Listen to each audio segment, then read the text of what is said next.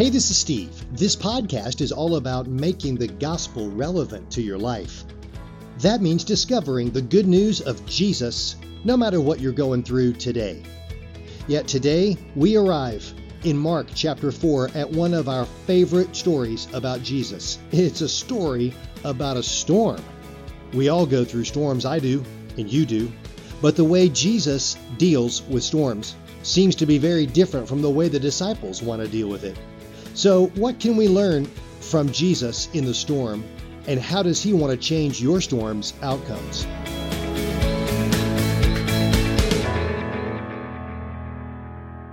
Today we're kind of entering a different section of Mark's story. Now, we're not crossing into a new chapter, but there is a new section that starts happening here. Something really changes. I kind of showed you a little bit about this 2 weeks ago when we talked about it. Let's look at my tension graph as the tension builds in Galilee. We saw in Mark 1, Mark introduces everyone and establishes Jesus' exousia, his authority that's way beyond a title, right? He has real authority, but not a lot of tension there. In Mark 2, you see the first conflicts between Jesus and the people. They start questioning why you're doing this. The tension kind of goes up. In Mark chapter 3, all of a sudden the Pharisees come along and they get angry. They get mad, and the tension really escalates. In fact, it's in Mark 3 where you see the first beginnings of the plot to kill Jesus. So the tension really goes up. In Mark 4, it's mostly parables until the section we get to today, and all of a sudden the tension skyrockets. And then in Mark 5, you'll see that he does a sequence of big miracles, and it's just this ever-increasing tension going on. And today it's going to be the big tension, big tension. Let me show you one indicator of how everything changes starting here in chapter 4 in this section. I want to show you a graph of the word fear. So far, we have not seen the word fear in Mark. It does not appear in 1, 2, 3, or 4 up to this point, the part we're in today. And all of a sudden, you see the word fear appear 3 times close together. When you couple that with the word afraid, then you see that now we got a cluster really going on here. There's something that really all of a sudden happens here at the end of Mark 4. In fact, if we zoom out to the whole book, you'll see that the word afraid appears again a few more times, scattered here and there. But there's this real cluster right here in this section, the end of chapter 4 and all through chapter 5, where now there's fear. Now people are suddenly afraid. We haven't seen that before in this story, and now all of a sudden, we are beginning to see it. So, this story is the first of several fear stories. And this story, the one we're going to be looking at today, is a story that you know. Right? This is one of our favorite stories in Scripture. It's a story about a storm. You guys know this story. You guys know how this goes. I may not need to preach this sermon because you're very familiar with this story, but I want us to look closely today and see what happens when people get scared, get afraid, when people have fear, and what happens with Jesus. We all know about storms. Storms are all around us, right? It was just this week we had the devastating Hurricane Idalia that came through Florida and caused so much devastation just this week. And we saw power outages. They're still trying to recover. It's going to take months, maybe years to recover from all of the damage that hurricane caused. Who here's been through a hurricane before? Yeah, okay, a lot of us have. Who here's been through a hurricane in coastal Florida? Yeah, oh yeah, okay. Who here was in Hurricane Hugo in South Carolina? Yeah, back in the day. Yeah, I was there too. Yeah, okay. So here's the thing that we all know, and I don't need to tell you, but it's the first blank on the page. Storms happen, right? Storms happen. I mean, you can get out your calendar and you can cross out all the storms. They're still going to happen. right? You can look to the weather forecast and look into the monthly forecast and see what's coming, but it doesn't matter what it says, storms will happen.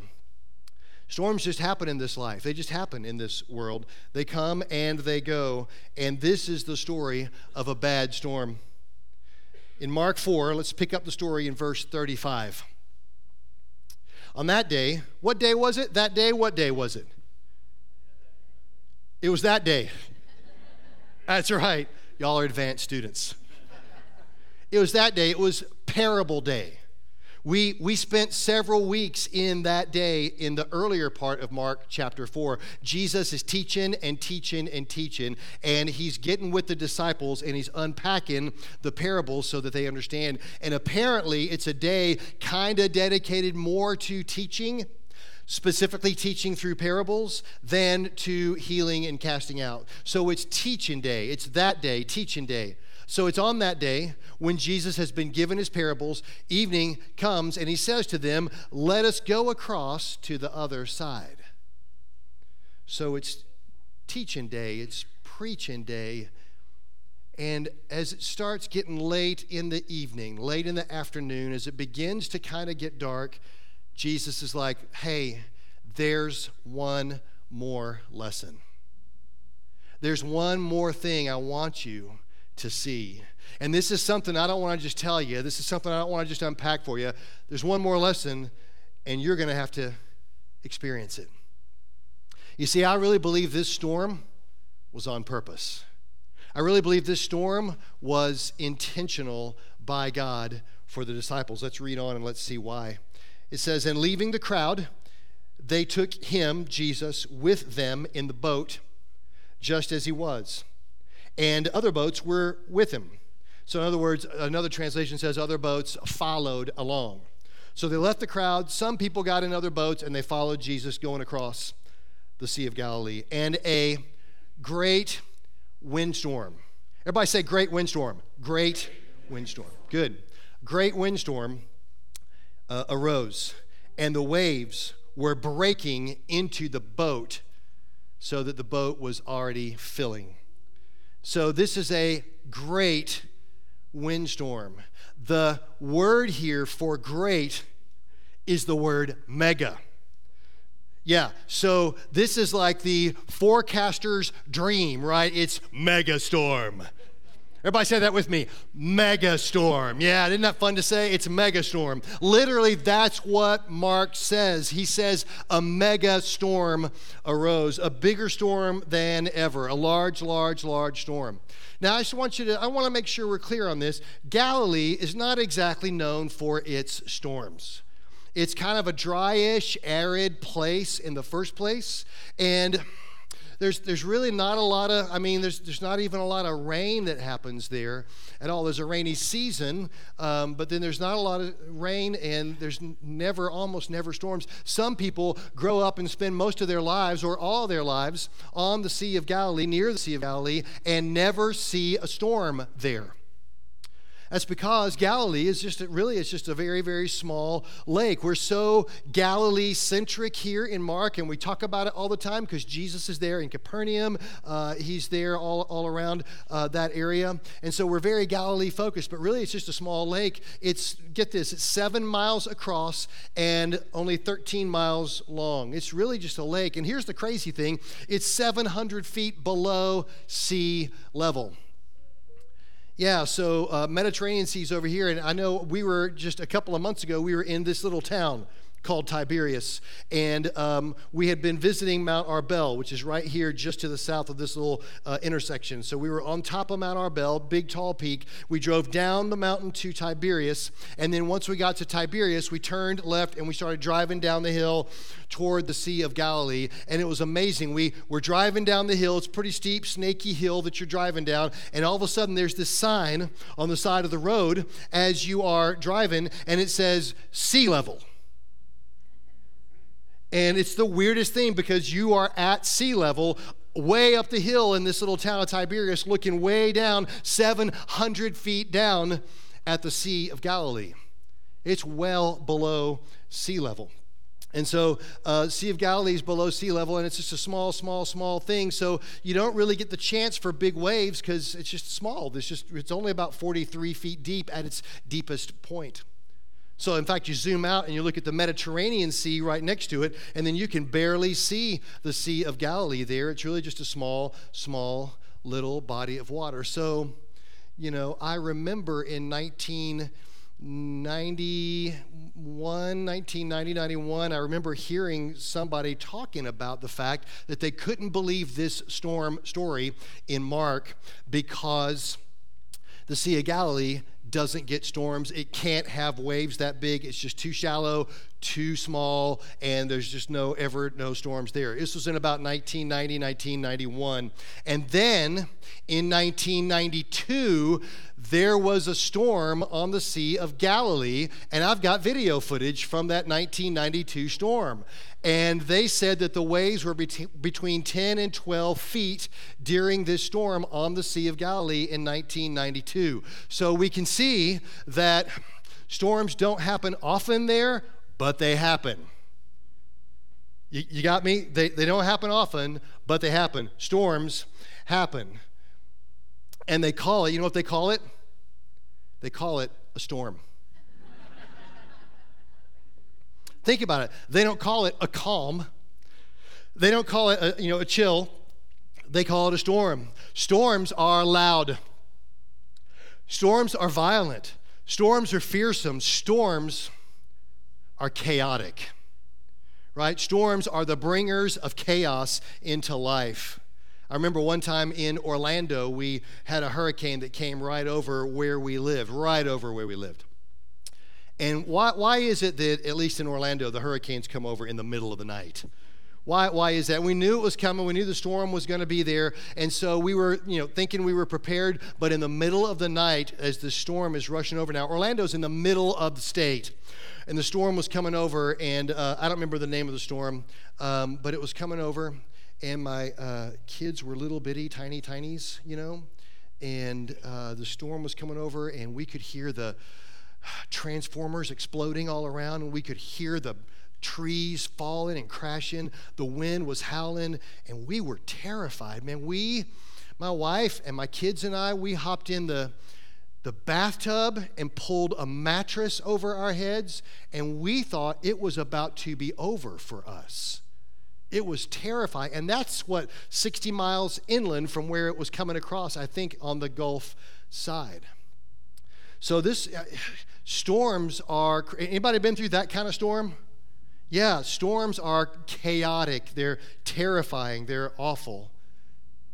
And this is what was going on. The storm was so bad that the boat was going under. The waves were crashing, and the disciples were panicking. Of course they were panicking, because that's what you do in a storm. When you're in the storm, you want to jump in the bathtub and pull the mattress over your head. Right? When you're in the storm, you're scared for your life. But not Jesus. Look at verse 38. It says, Jesus was in the stern of the boat on the cushion. Jesus was sleeping through the storm.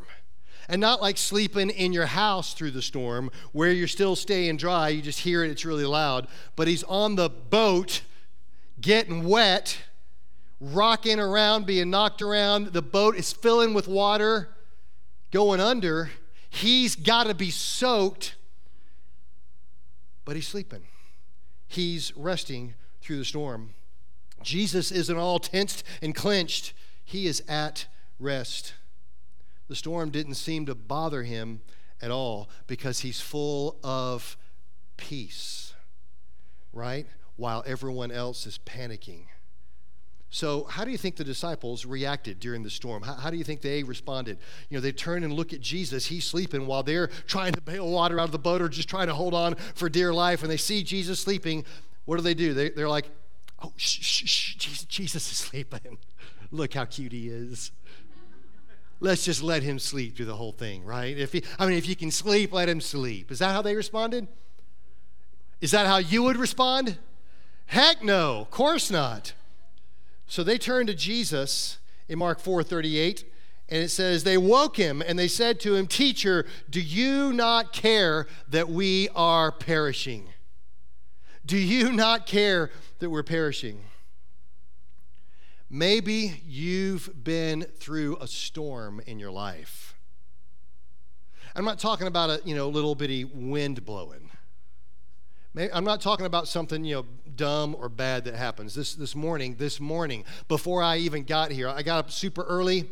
And sorry, Larry, but I reworked a bunch of my slides for this morning, and we had to re-coordinate everything. I mean, it was early. And then I came downstairs, and I decided I'm riding the motorcycle today to church, and the bike's parked downstairs where it's always parked. So I get down there, and I'm loading the stuff I need in the saddlebags, and I do something to it, and I turn away from the bike, and just then the kickstand curls under, and the bike comes toppling over right on top of me. I turn and try to catch it, but you don't catch a 700-pound bike when it's in the process of falling. And I think I hurt my back. I did that thing to my back, where you walk around the rest of the day. I'm kind of feeling that. Does anybody know that? Okay.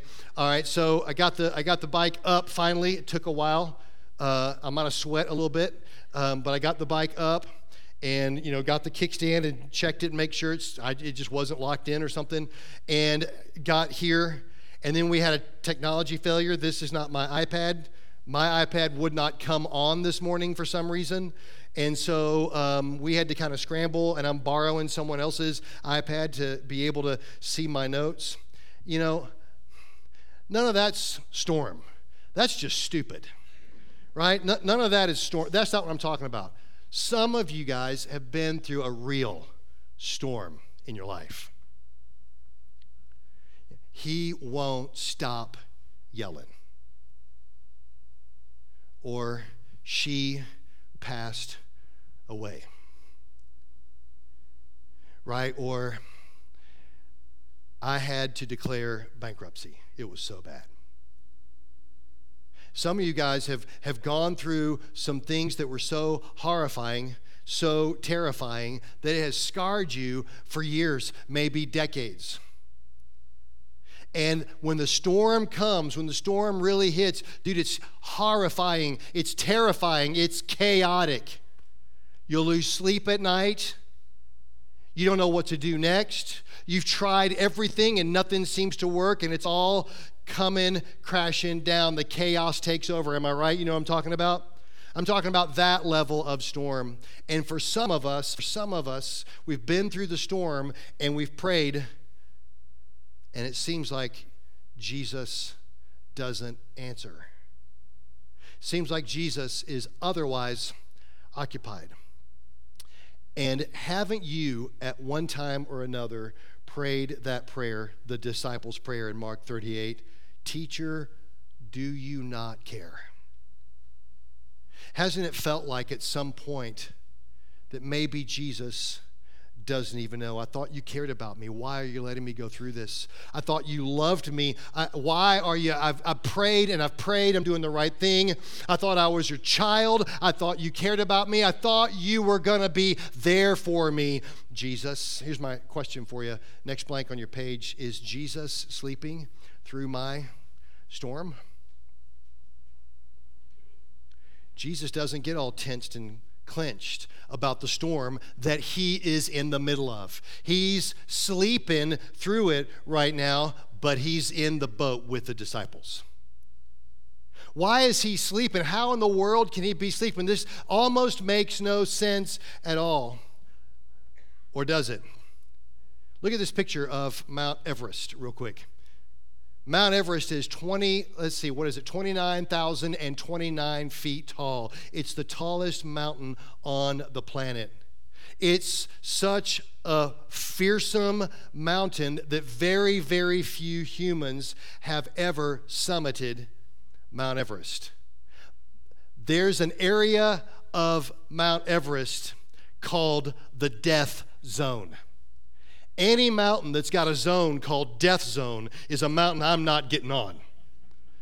They have an area called the Death Zone, and it's the place where many, many climbers have fallen, and their bodies remain there today. You don't remove bodies from Mount Everest. You can't. It's so difficult and so high. You just cannot do that. So when you climb Mount Everest, you climb past the bodies of those that didn't make it.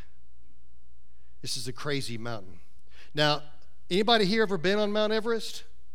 Okay, probably not. Anybody here ever been on top of Brasstown Bald? Yeah, okay, Brasstown Bald, highest peak in the state of Georgia. It's just over 4,000 feet. Okay, so 4,000 compared to 29,000, nothing, right? I mean, nothing. Brasstown Bald is nothing compared to the awesome, massive, terrifying Mount Everest. From our perspective, Mount Everest is a killer. From our perspective, Mount Everest is a monster of a mountain. But what is Mount Everest from God's perspective? Did you know that if you could shrink the earth down to the size of a bowling ball, that the earth would be smoother than the most expensive bowling ball you can buy? Mount Everest just disappears at bowling ball perspective. And see, here's the thing. Here's why Jesus is able to sleep in the back of the boat. It's the next blank on your page. Jesus sees the storm with God's perspective. Jesus sees the storm with God's perspective. That's why Jesus later in Mark will say to the disciples this. In Mark 11:22, he says, have faith in God. I tell you the truth, you can say to this mountain, may you be lifted up and thrown into the sea, and it will happen. Jesus has a different perspective on the biggest things before us, right? In Mark 10:27, Jesus says everything is possible with God. Everything, even your worst storm, you getting through it, is possible with God. And in the midst of this storm, Jesus is sleeping in the back of the boat because he completely trusted his Father. He knew that God had sent him to this world on mission for us. And because he was doing what God wanted him to do, God was not going to let him drown in a storm. And he had so much confidence that God wasn't going to let him drown that he was able to sleep in the back of the boat through a storm that I believe Jesus full well knew was coming. Do you have that kind of peace in your life through the storms? You know, I'd like to think that I do. I'd like to think that I can just rest in him, trust in him, have his peace that passes all understanding. But sometimes those waves crash loudly. Sometimes they knock me down pretty hard. And I need the peace. I need that peace that passes all understanding. Draws me back to one of my favorite verses, Proverbs 3:5-6. You know this one. Trust in the Lord with all your heart and do not lean on your own understanding. In all your ways, acknowledge him, and he will direct your paths. Right? So I just want to trust him. I just want to know him. I just want to see him at work and know that his plan is always better than my plan. I just want to know that whatever he's got for me is better than whatever I got for myself. I think I got pretty good plans for myself. You know, I think I know what I'm going to do, but I know that he knows better. Amen? So the disciples go back. Don't you care? Don't you care, Jesus? And in verse 39 it says, he awoke and rebuked the wind and said to the sea, peace, be still. He actually said, be muzzled. I'm putting a muzzle on you. I'm shutting you up. Be still. And the wind ceased, and there was, look at this, great calm. There's that word again. It's the same word Mark used before when he said great windstorm. The word for great was what? Mega, and he uses that word again right here. Now all of a sudden there's mega calm. As loud and terrifying and chaotic as the storm was, now there is an equal measure of calm. Now Jesus brings an equal measure of peace, mega peace in the storm. And Jesus says to them in verse 40, he says, why are you so afraid? Have you still no faith? I've been talking to you all day. I've been unpacking the truth of the kingdom. I've been telling you about how good God is, and I've showed you time and time and time again. I've been preaching it, and I've been proving it. It's been preaching, and then casting out of demons. It's been preaching, and then healing the sick. I've showed you over and over again, and you still have no faith. That's why you're here, disciple. That's why you're in the storm, because you've heard lesson after lesson after lesson. But today, the lesson you need to hear is in the storm. The lesson that Jesus wants to communicate is in the middle of the storm. Sometimes we have to go through the storms to see who he really is. Huh? Do you still have no faith? Maybe it's time for you to have some faith. Maybe it's time for me to have some faith, because here's the reality. This will not be the last storm. Am I right? Storms come and storms go. In fact, we'll just skip down a few more chapters in a few months, I guess, and we'll get to Mark chapter 6, and we'll see another storm on the same water. There's plenty of other storms. You've had storms in your life, and you will have storms in your life. And storms might destroy you, because God created this world for his glory, for his peace, so that he could be clearly seen. His order could be clearly felt. But we ruined it all. We broke it all when we rebelled against him, when we committed treason against the high king. And what that did was separate us from God and bring chaos into this world, bring storms into this life. That's what that does. And God will judge us for ruining his beautiful world. The wages of sin is death. But Jesus came to go to the cross. And on that cross, he paid the price for our treason. He paid the price for our crimes against him. He paid the price for our rebellion, and he justifies us before God. Because of Jesus' blood, we are declared innocent of all of our guilt. And now Jesus steps into the chaos of your life. He gets into the boat with you, and he speaks to the storms, and he brings you peace. Right? John 14:27, Jesus says, "My peace I leave with you. My peace I give to you. Not as the world gives do I give to you. So let not your hearts be troubled." No matter how bad the storm is, it's my peace, my sleeping in the back of a crazy, wet, rocking, almost sinking boat kind of peace. That peace I give to you. So let not your hearts be troubled, and neither let them be afraid. So they had seen the mega storm, and Jesus spoke to bring mega calm, mega peace. And look what happens next in verse 41. They, the disciples, were filled with great fear. There's that word again. They were filled with what? Mega fear. Mark doesn't tell us they had mega fear in the middle of the storm. They panicked. They were worried. They were scared. They might have been terrified. But he didn't use the word mega. It's mega storm, mega calm, and now mega fear. They were filled with mega fear, and they said to one another, "What's going on here? Who then is this that even the wind and the sea obey him?" All of a sudden, their greatest fear comes on them, and their greatest fear is not the storm. Their greatest fear is the beginning of the realization that they might just be in the boat with the God of the storm.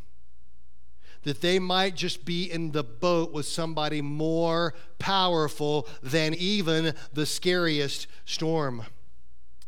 Right? Of course they're fearful, because that's the appropriate response when being confronted with a holy God. And these guys were maybe just now starting to realize what had happened, because these were good Jewish boys. Am I right?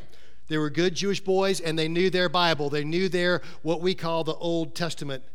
And they were very familiar with the concept of stopping the storm. Right? Psalm 65, speaking about God. God says, "You quieted the raging oceans with their pounding waves and silence the shouting of the nations. Those who live at the ends of the earth stand in awe of your wonders. From where the sun rises to where it sets, you inspire shouts of joy.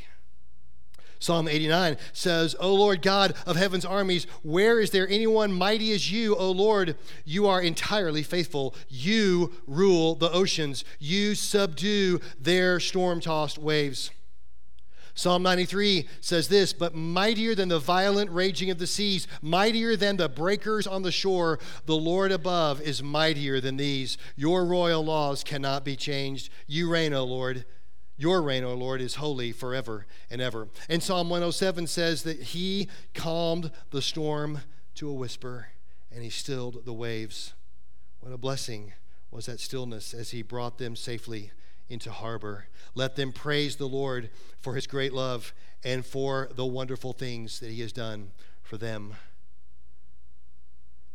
Already, we saw earlier in Mark chapter 4, people around them are starting to ask the question, could he be the Messiah? And now the disciples are going, maybe we have proof.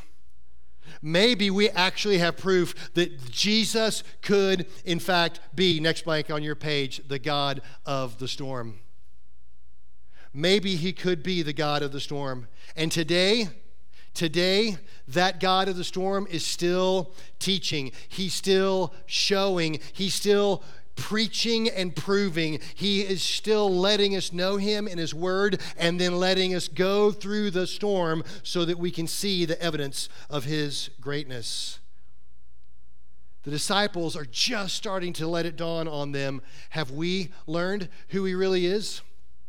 Have we really learned who he really is? Do we really trust him in the depths of our storm? Because if we trust in anything besides him, trust in your experience, trust in your knowledge, trust in your abilities, trust in somebody around you, trust in an institution, if you trust in anything besides him, you're going to be let down.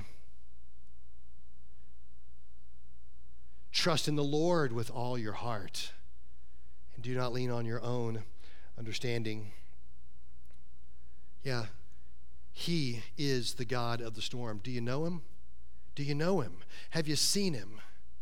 I wanted to make sure you had the opportunity to get as equipped on this as possible so that you can know him, so that you can experience that peace in the storm, because there's another storm coming. Right now, you might be between storms. Right now, you might be in the middle of one. When you're between storms, you're hoping there's not going to be another one, but there's always another storm. And I want you to be as equipped and ready for the next storm. So if you'll look on your note sheets, do you have your note sheets? Can I borrow someone's note sheet? Hey, can I borrow your note sheet real quick? Thank you. Thank you, Shanna. My back hurts, so leaning over is tough. So on the bottom of your note sheet, you'll see there's 3 little QR codes. And I just wanted to, I always just try to give you as many resources as I possibly can so that you can be equipped to know him. So you'll see him right here. The first one on your left is a link to the Know God Crash Course. I just decided this week that it's been a long time since I've done this course. It's just a short 4-week-long crash course on knowing who God is. Haven't done it in about a year and a half, and I thought I would do it again on Sunday night starting not next week, but I think it's the following week. I'm not sure. It's either next week or the following week. The schedule's in there. I forget when it is, but it'll be on Sunday nights, and I'd love for you to come. It's about a 90-minute class each of the 4 times, and it'll be over soon. But I'd love for you to come RSVP at that link. There's details about it there. The next one is about Susan Farnham's deeper systematic theology class. So mine's like a 101 level overview. Hers is a deep, deep, deep dive.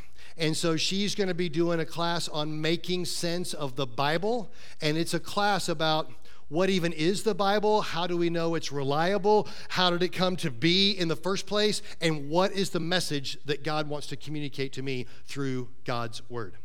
So her class is a little bit deeper, but it's excellent. It's excellent. How long is that class, Susan? 6 weeks? 7 weeks? 7 weeks. And they use an excellent book. I ordered the books already. The books are $10, but they're good. So when you go on that link, you'll be able to get your book and you'll be able to be in her class. Schedule is there also. And then the last link, the one on the right, is a message series that I did last year during our Stand year, and it's a series called Think Like Jesus. I really love that series. We really kind of spend time going into the Word and doing our best to open the mind of Christ through the Word of God and see how He thinks. Because, man, I sure could use some Jesus brain patterns in my life. And so this is a great series for you. Now, I want to give you a little secret. When you use your phone to scan the QR code, there's 3, and your phone might be confused. So here's a helpful tip. When you're scanning, you want to scan, let's just say you want to scan mine on the left. Helpful tip, just move your thumb right over the other 2. High tech, I know. Scan that one or the other one, however you want to do it. Good. I'll give this back to you later, Shanna. I just want you to be equipped to know Him, because I believe that He is the only one that will be able to speak peace into your worst storm. Last blank on your page, have I seen who He really is? Have I seen who He really is? Am I like those disciples who are starting to really get it? Let's know Him so that we can walk in peace.